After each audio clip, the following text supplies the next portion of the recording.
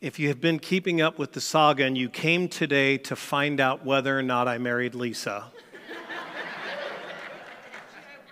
I'm going to bring it to the conclusion. So I had graduated and I was without a prospect of a job. I had graduated Bible college without being married, which was a cardinal sin. Nobody wants to hire a 21-year-old single youth pastor because they don't want you dating the students. And I called my friend and I said, hey, I want to come to Sacramento while you're on your internship. And the reality was, the only motivating factor for me was that I wanted to be near Lisa again. And if there was a hope of saving this dream, of saving this thing that I believed in my heart of hearts was really God's gift to me, then I needed to do something. I needed to get from where I was back to where the dream was. And I did. I moved out and I literally had nowhere to live. I had no car. I really didn't have any money to speak of. I just had the clothes that I brought with me. And I wanted it to work so bad that I took the only job that was available to me, which was working for my ex-girlfriend's father at one of his pharmacies. And I didn't have a car, and he sold me one. And I knew that he was trying to work all the angles because I think he wanted me to marry his daughter. And this was not helping my cause with Lisa. I swear I want nothing to do with her other than work for her dad and buy a car from her dad and be financially obligated to him. And so Lisa and I began to, not by choice really, I mean, I wanted to be with her. She didn't want to be with me, but my friend Brad, he started dating Lisa's sister. And therefore, we were sort of forced to be together. So we would go out on dates together, and Lisa and I would just be awkwardly there as the third and fourth wheel, I guess. And we just sort of maybe started tolerating each other, and there was a real awkwardness between us. And finally, that started to thaw, and we started to spend more time voluntarily together. And there was one night when we were driving around. Remember, this was pre-cell phone days, and we were looking for Brad and Julie. We wanted to hang out, and we couldn't find them. We didn't know where they were at. There was no way to really call them, so we just started driving to all the places we thought they might be. And we didn't find them. So we ended up back at the church parking lot. And I pulled into the pastoral parking lot, and I pulled into one of the spots, and her and I began to just sit there and talk. And we talked, and we talked, and we talked, and we talked for hours. And it felt like the magic that we first experienced when we spent that week of camp together, where we could not get enough of each other, where we knew that we were meant for each other. And I felt it again, and I just thought, I'm going to go for it.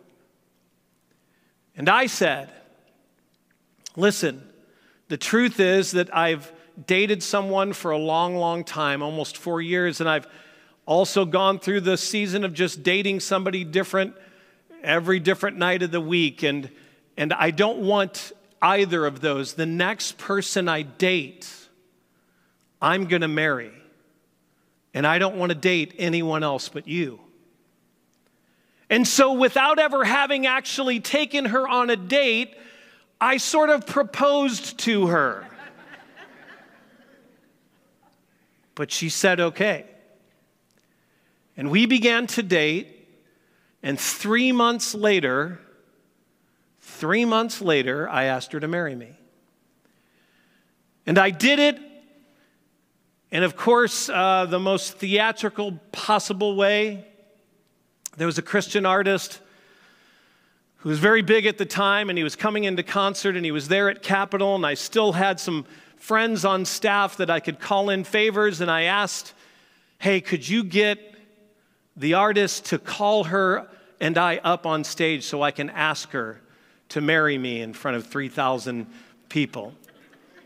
And they said, sure.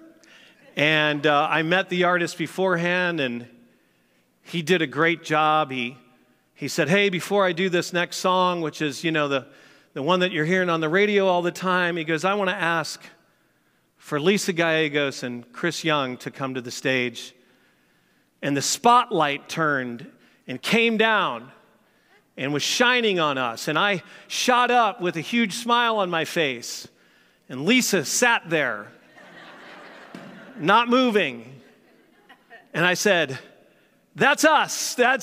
He just said our names. We've got to go. And she just sat there.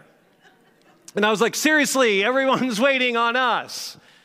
And she was in complete shock, and her sister, who had been holding the ring, handed me the ring, and we walked up there. And in front of everybody, I put the ring on the wrong hand. But apparently it's still legal. We were still engaged.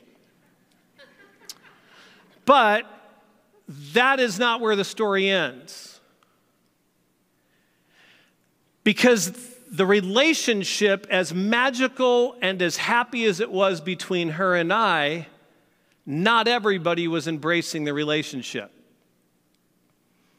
Her sister, after her and Brad had broken up, I think associated a lot of the pain from that relationship ending with me.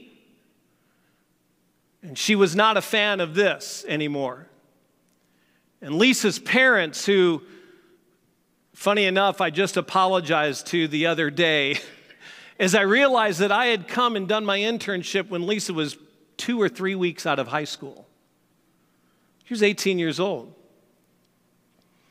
And here she is falling in love with some guy they don't know and who's just come out from Missouri and is going back, and they're worried about their daughter's heart being broken, about some guy they don't know.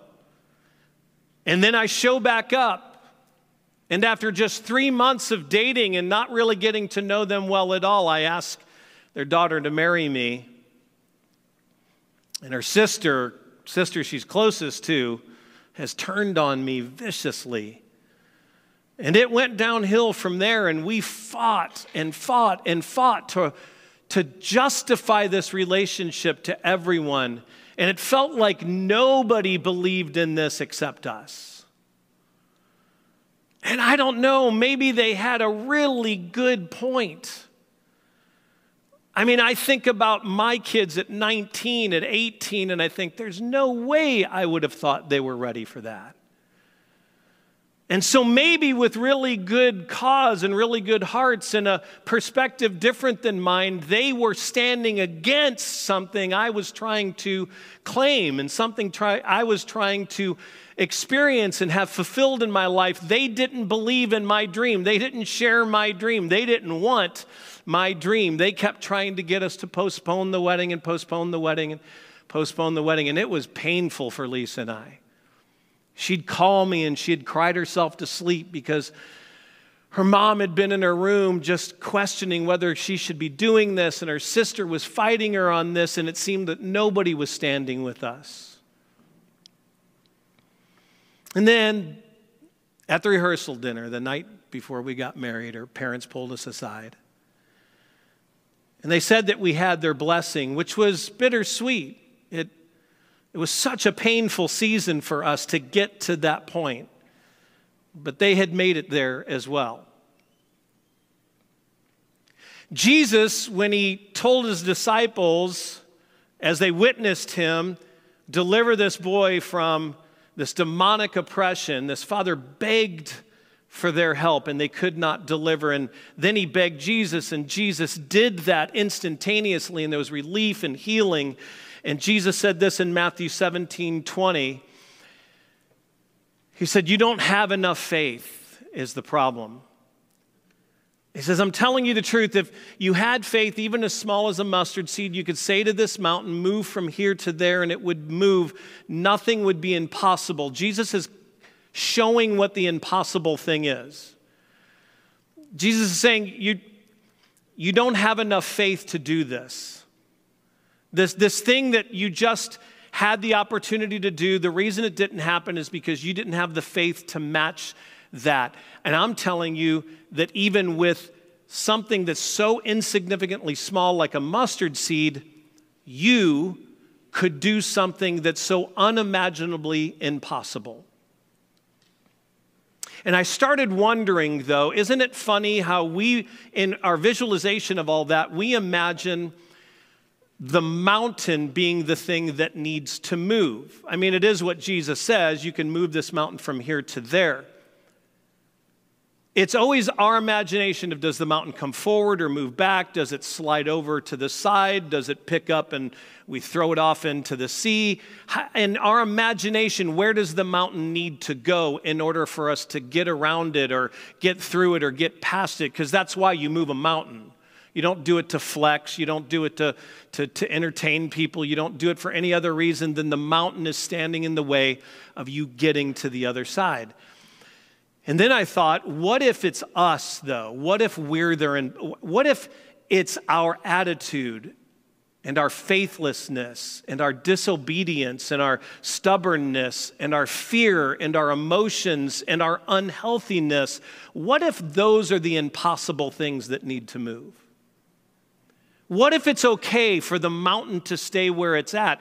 Because if the goal is to get over it, around it, through it, underneath it, past it, what difference does it make if the mountain moves or we move?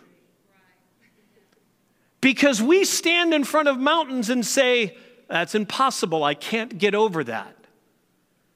It's too long, I can't get around it. It's too dense to go through it. I don't have the time to get past it. So it's just as impossible for us to move around the mountain as it is for the mountain to move. So what if it's us that needs to move?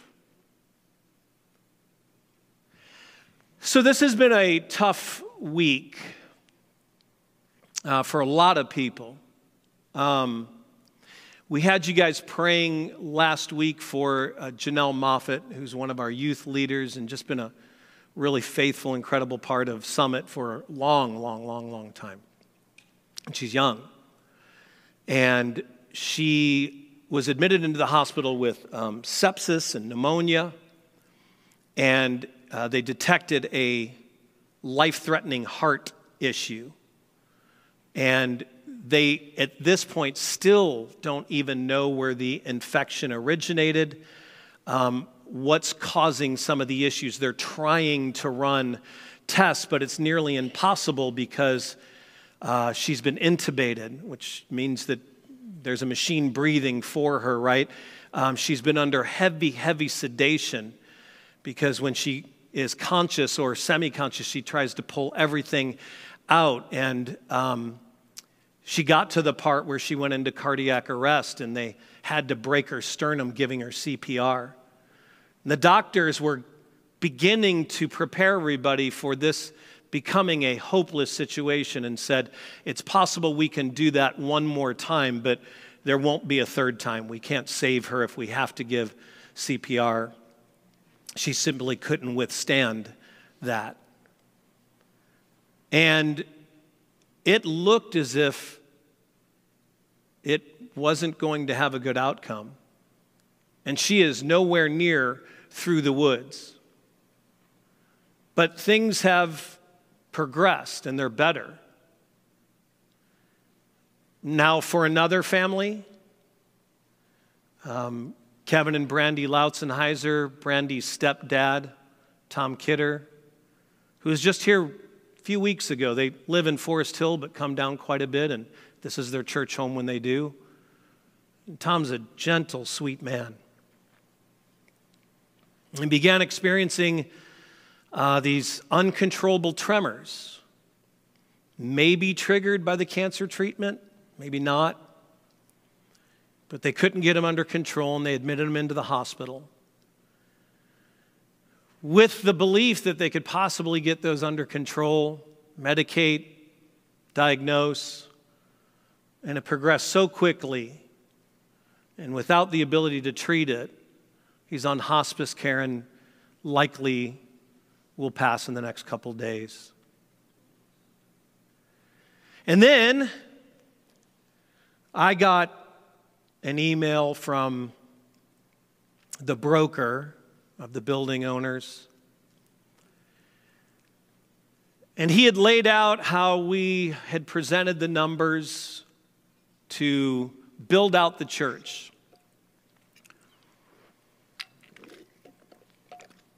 So that we could occupy it for the next 10 years as our home. And we expected some initial pushback.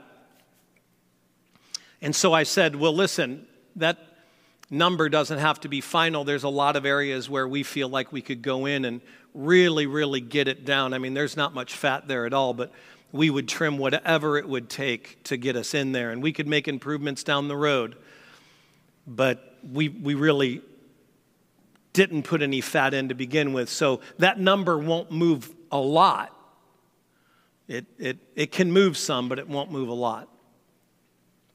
And they came back with the amount that they would contribute. And there's such a vast chasm, an unachievably large distance between what we can contribute and what they can contribute without us putting the church in financial peril and going under in 2 years because we can't pay for the building that we moved into.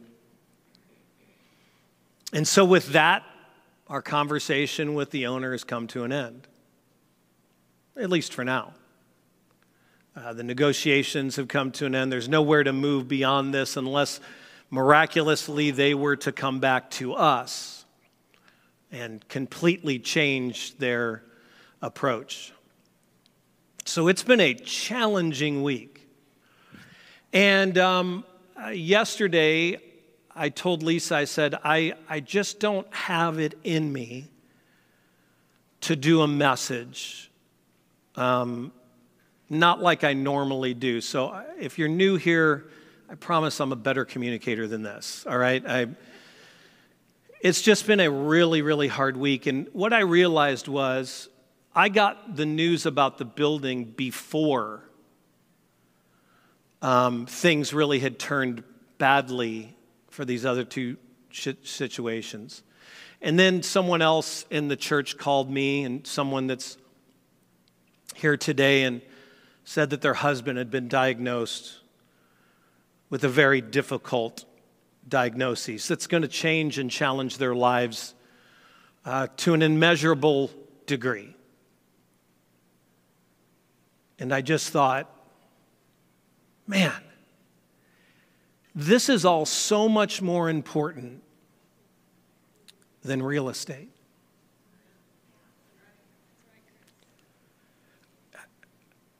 I thought, these people don't care about whether Summit Church is in this building or that building or this building. What they do care about is whether they can trust and lean on a community of people that they hope love them enough to go through this journey of pain and hurt and fear and all the things we experience when we get these kind of life-shattering moments, these circumstances that upturn everything. We could not, because if any one of them could trade everything they have to get back the people that they love, to undo these diagnoses, to change the news that has changed their lives, they would do it in a heartbeat.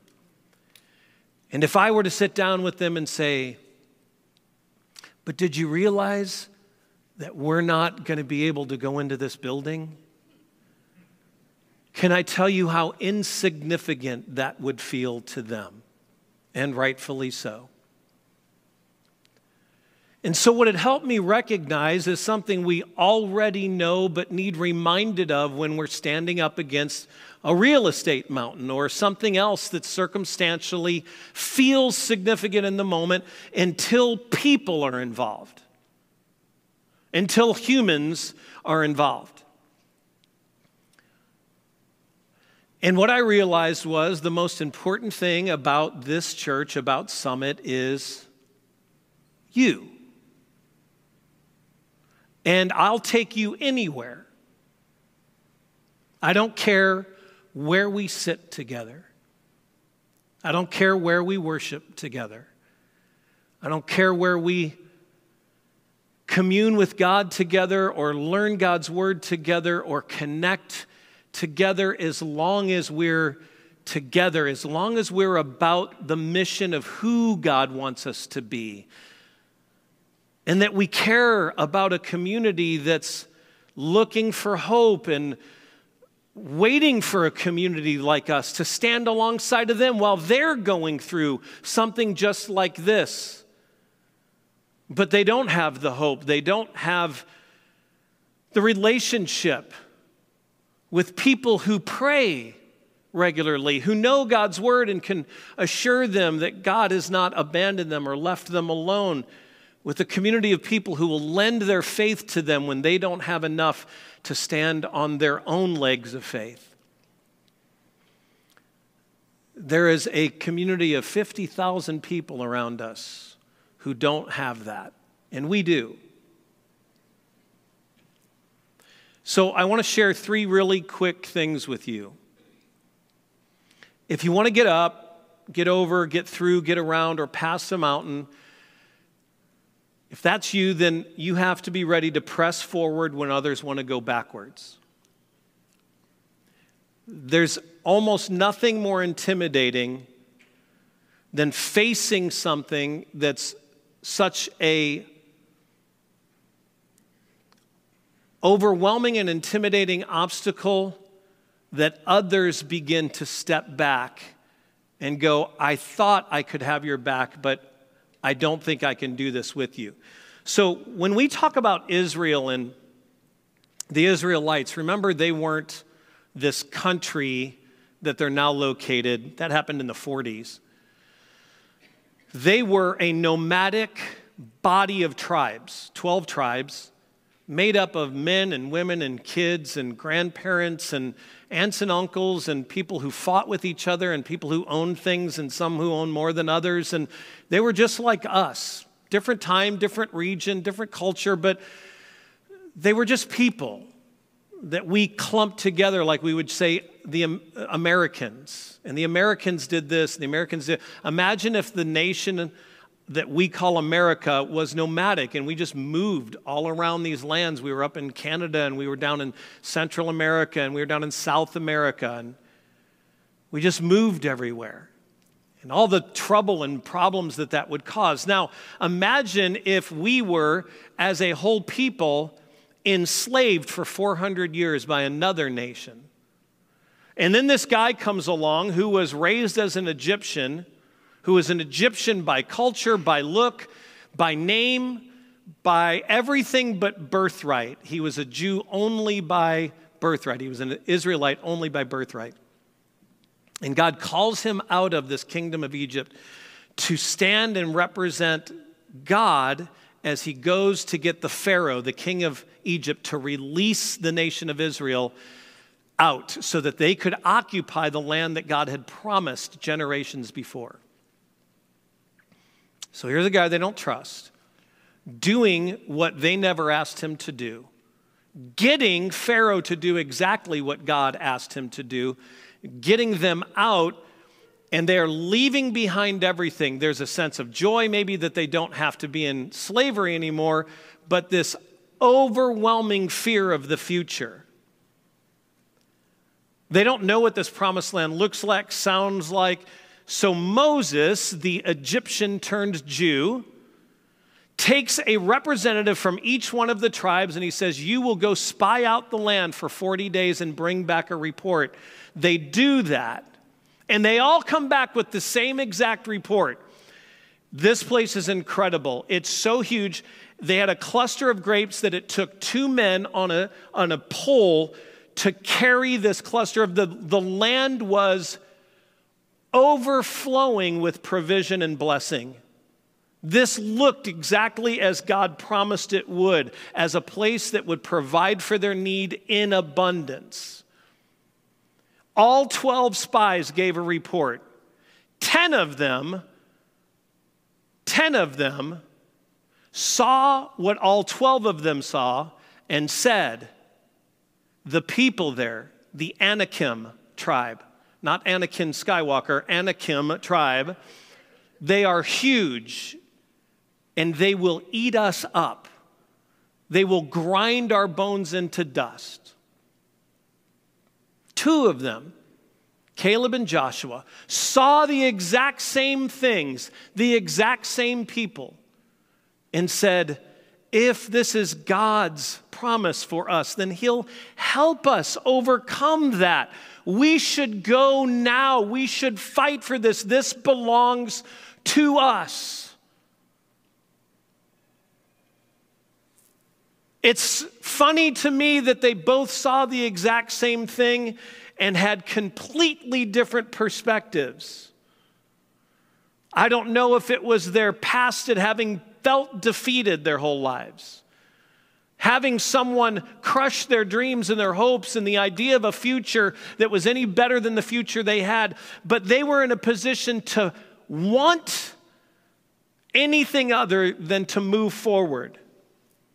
James 1:2-4 says this, don't run from tests and hardships, brothers and sisters. As difficult as they are, you'll ultimately find joy in them if you embrace them. Your faith will blossom under pressure and teach you true patience as you endure.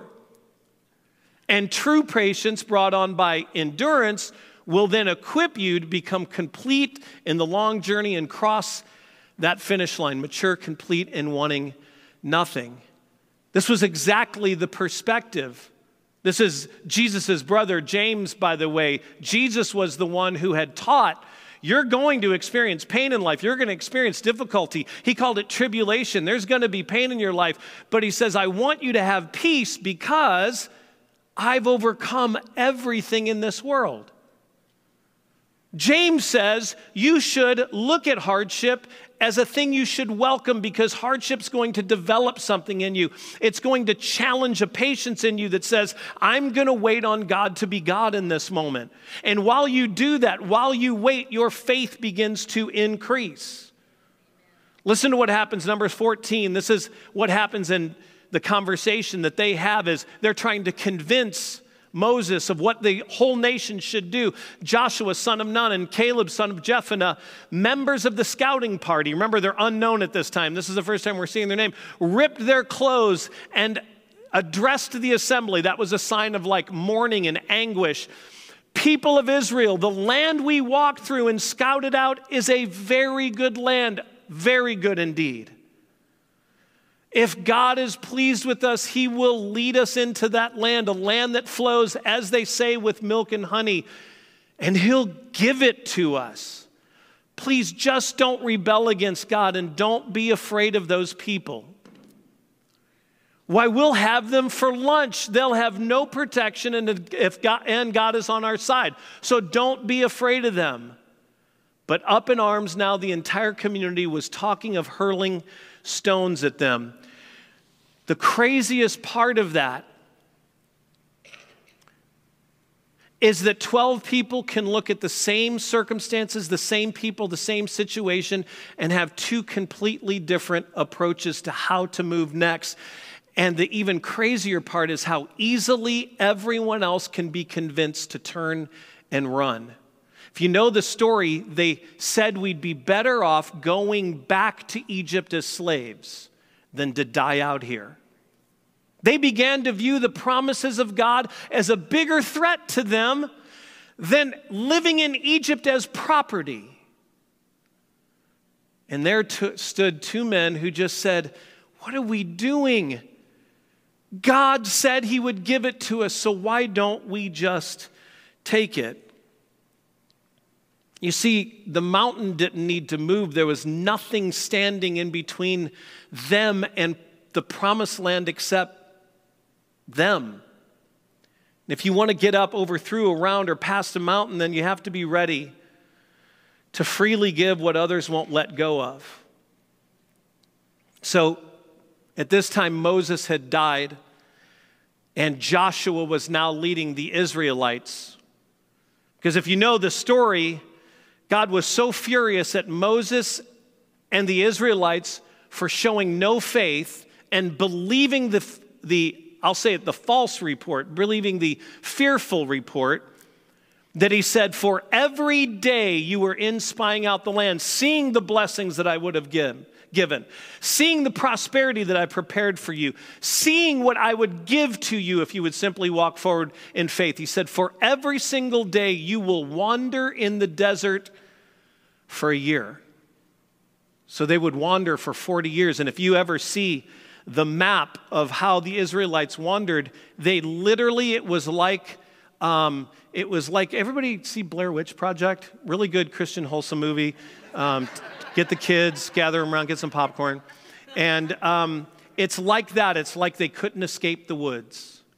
And they just kept going around and around. For 40 years they wandered. Well, they were getting ready to go into that land and possess all that God had promised them, because the only two that were allowed to go in and possess that land were Caleb and Joshua.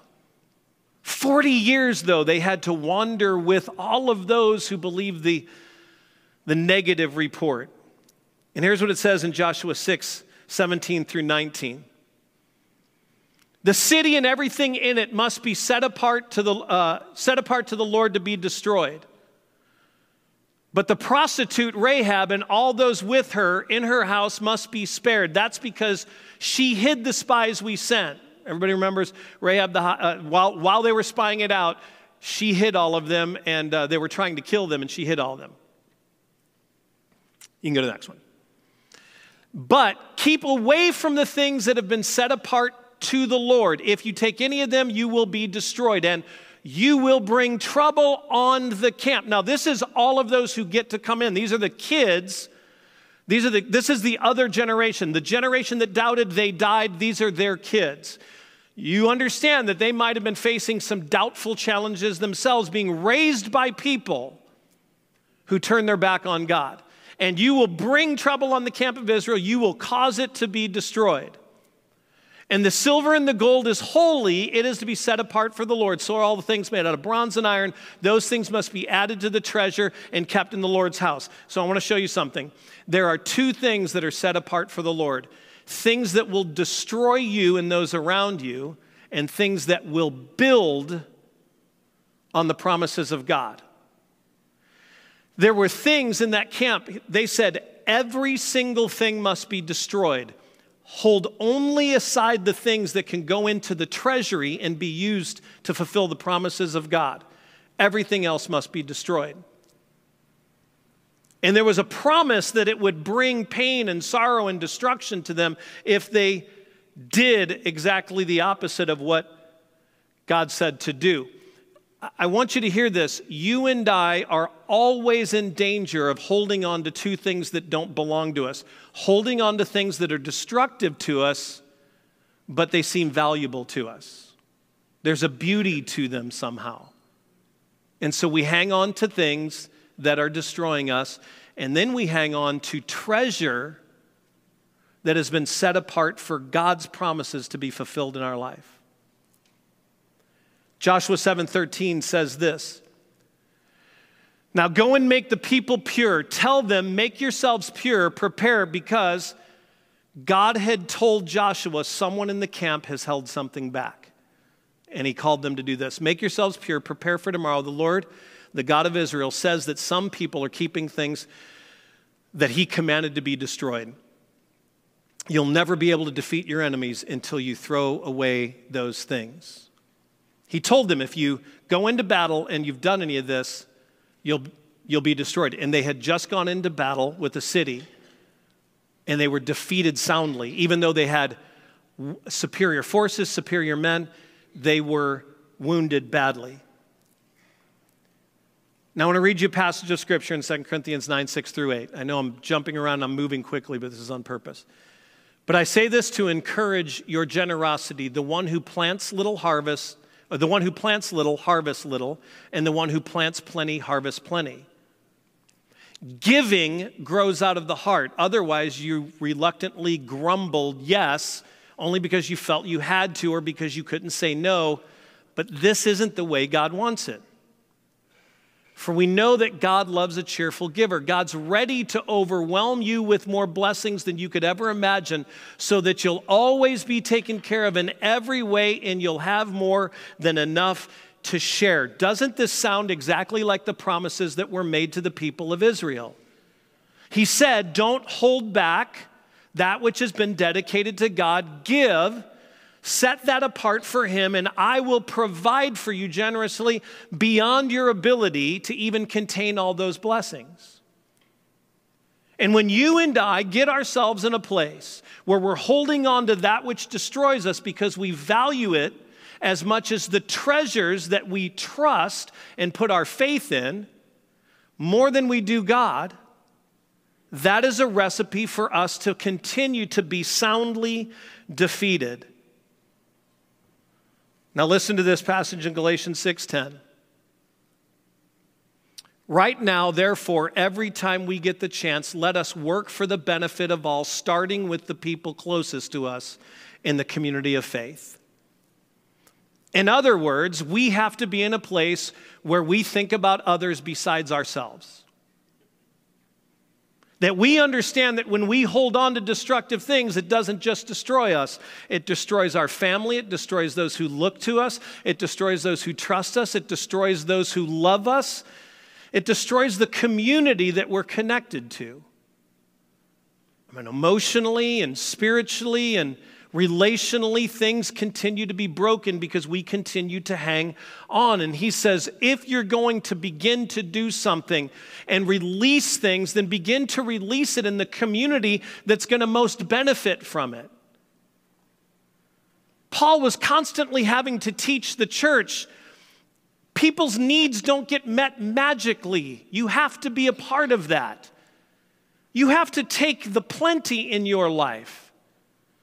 Can I tell you this? If I have 3 Twinkies and you have no Twinkies, I'm rich in Twinkies in comparison to you. I'm not rich in comparison to the person who bought a case of Twinkies on Amazon. I'm poor in comparison to them, but that's not the relationship I'm engaged with. I only have to look to the person who has fewer Twinkies than me. And if I give you a Twinkie, I have not diminished my wealth of Twinkies. What I've done is I've opened the portal for someone who goes, I like what that guy does with his Twinkies. I've got a case of Twinkies. I shall give him 5 Twinkies for the generosity he has bestowed by giving 1 Twinkie. 33% of his Twinkies he gave. And I will give him 5 Twinkies, which is only actually 3% of the Twinkies I currently possess. You see, that's the community. That's the economy of God. Can I tell you what happened to Achan, the man who stood and he said, I've sinned, it's me. They searched everybody's tent and they found that Achan had buried this robe and silver, and he'd just taken things that were beautiful to him, and he wanted silver and gold. He wanted to feel secure. He wanted to feel all the things that you and I want to feel. And before we go judging Achan, it may be worth asking yourself if you aren't yourself holding back from God. I will say something, and this isn't meant to, I really don't want you to hear it defensively or with any sense of condemnation, but can I tell you that the chasm that stands between us and possessing that building is a financial one. We neither had enough set aside, nor do we have enough coming in and offering to sustain the demands of occupying that building. And I guess it would take faith on some level if I stood here and I said, we are going to get this building and we'll be in by Christmas. I don't know that it's maybe really faith for us to start giving to that, because we would already have been we're going to possess it. It's already a done deal. It's the giving when there is, it's the believing, it's the praying, it's the sacrificing, it's the moving towards the destination we don't. It's knowing that on the other side of the mountain is the promise of God without being able to see it yet. It's our ability to be able to give to the community that we're in. And if you're new and you're just like, oh God, here we go, talking about money, all I can say is stop being weird about money being talked about here, but your kids walking around door to door selling stuff so they can go to camp or play on a volleyball team. Nobody faults that, right? Like, or for your gym collecting money, like, I can't believe they're asking me to pay for this. This is a community in which it's called the storehouse for a reason. Its needs are being met.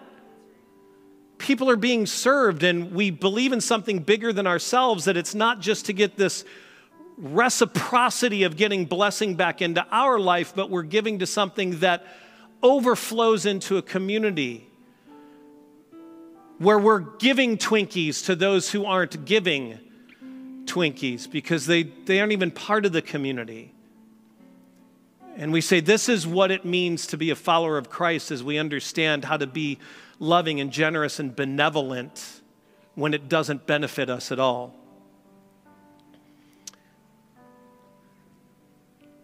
I've already gone way over, and I'm actually probably just going to maybe skip the third thing.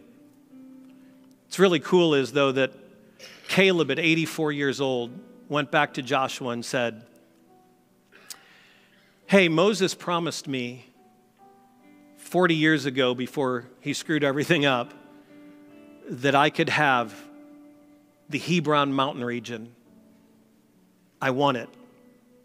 I have as much faith as I did back then, and I'm as strong as I ever was. And Joshua said, okay. And it said that Caleb went and took the mountain. He defeated those who lived there. That was where the Anakim were. And he defeated them soundly. And he took what was promised to him, even though he had to wait for it, even though the disobedience of others had caused a delay. He was not about to let his life end without claiming the promise. And if you have to dismiss yourself and leave because you have to be somewhere, I understand. But I just want to take a minute. If you will, just close your eyes. Because I want you to think about not what mountain stands in front of you, but what mountain is inside of you. Fear or doubt, insecurity, anger, selfishness, distrust. What is it that can't allow you to see the promises of God the way Joshua and Caleb did, that make us turn and walk back to that which is familiar because we're so afraid of that which we don't know? And then I want us to, in just a second, kind of bring this thing inside of us, this mountain that's taking up all the space that should be filled by faith and generosity and willingness and readiness to run forward into the battle because we trust God that much. And declare to him that he has our whole mind, our whole heart, our whole lives.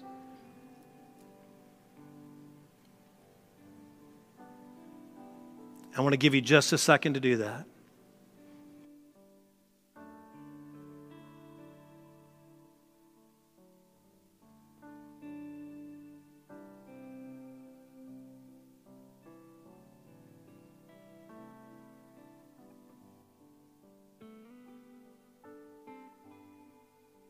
For thou, O Lord, art high above all the earth.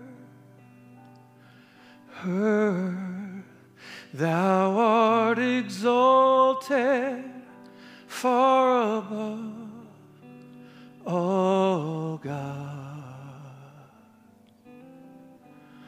For thou, O Lord, art high above all the earth, oh, the earth, and thou art exalted far above all God. Would you stand up and sing this? And I exalt thee, I exalt thee, oh, I exalt thee, oh Lord, yes, I exalt thee, I exalt thee, yes, I exalt thee, oh Lord. We're going to sing that again, but I want you to now think about where God deserves to be in your life and maybe where God's been kept in your life because you've allowed that thing, the Achan's treasure that you've hidden in your tent, the silver and gold that has been dedicated to God that's been held back, the fear of facing an enemy that you think stands between you and the promises of God and believing that that enemy is bigger than God is. And now declaring to God, you are bigger than all those things. I lift you higher than all those things. Let's start at the verse one more time. For thou, O Lord, art high above all the earth, and thou art exalted far above all gods. And now, O Lord, you are high above all the earth, and thou art exalted far above all God. Now with your voice lifted high, tell him, I exalt thee, we exalt thee, Lord, I exalt thee, above our fears and doubts, I exalt thee, oh Lord, let him hear you sing, I exalt thee, you are worthy, God, I exalt thee, yes, I exalt thee, oh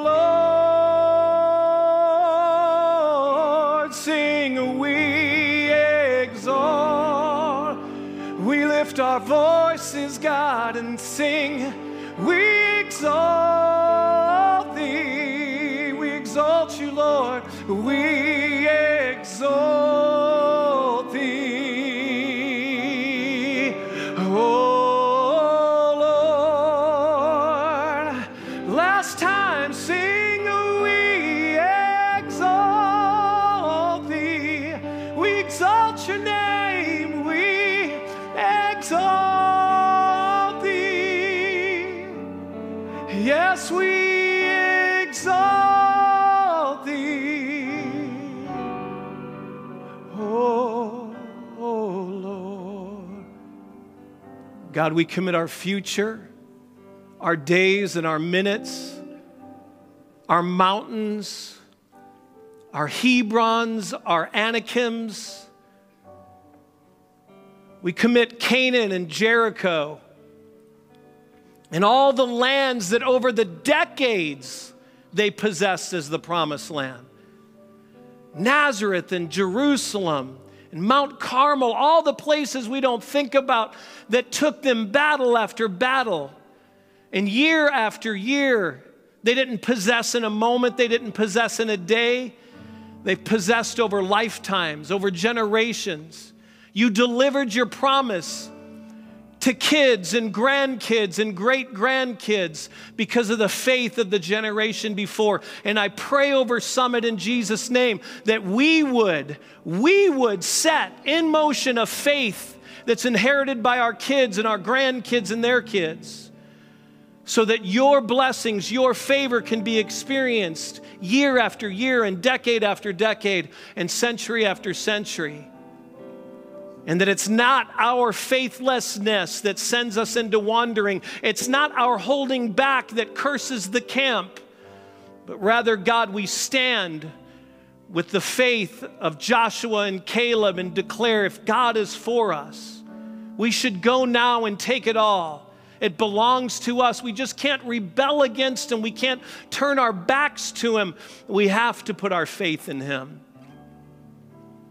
And I pray that over every person in this room. In Jesus' name, amen. Amen.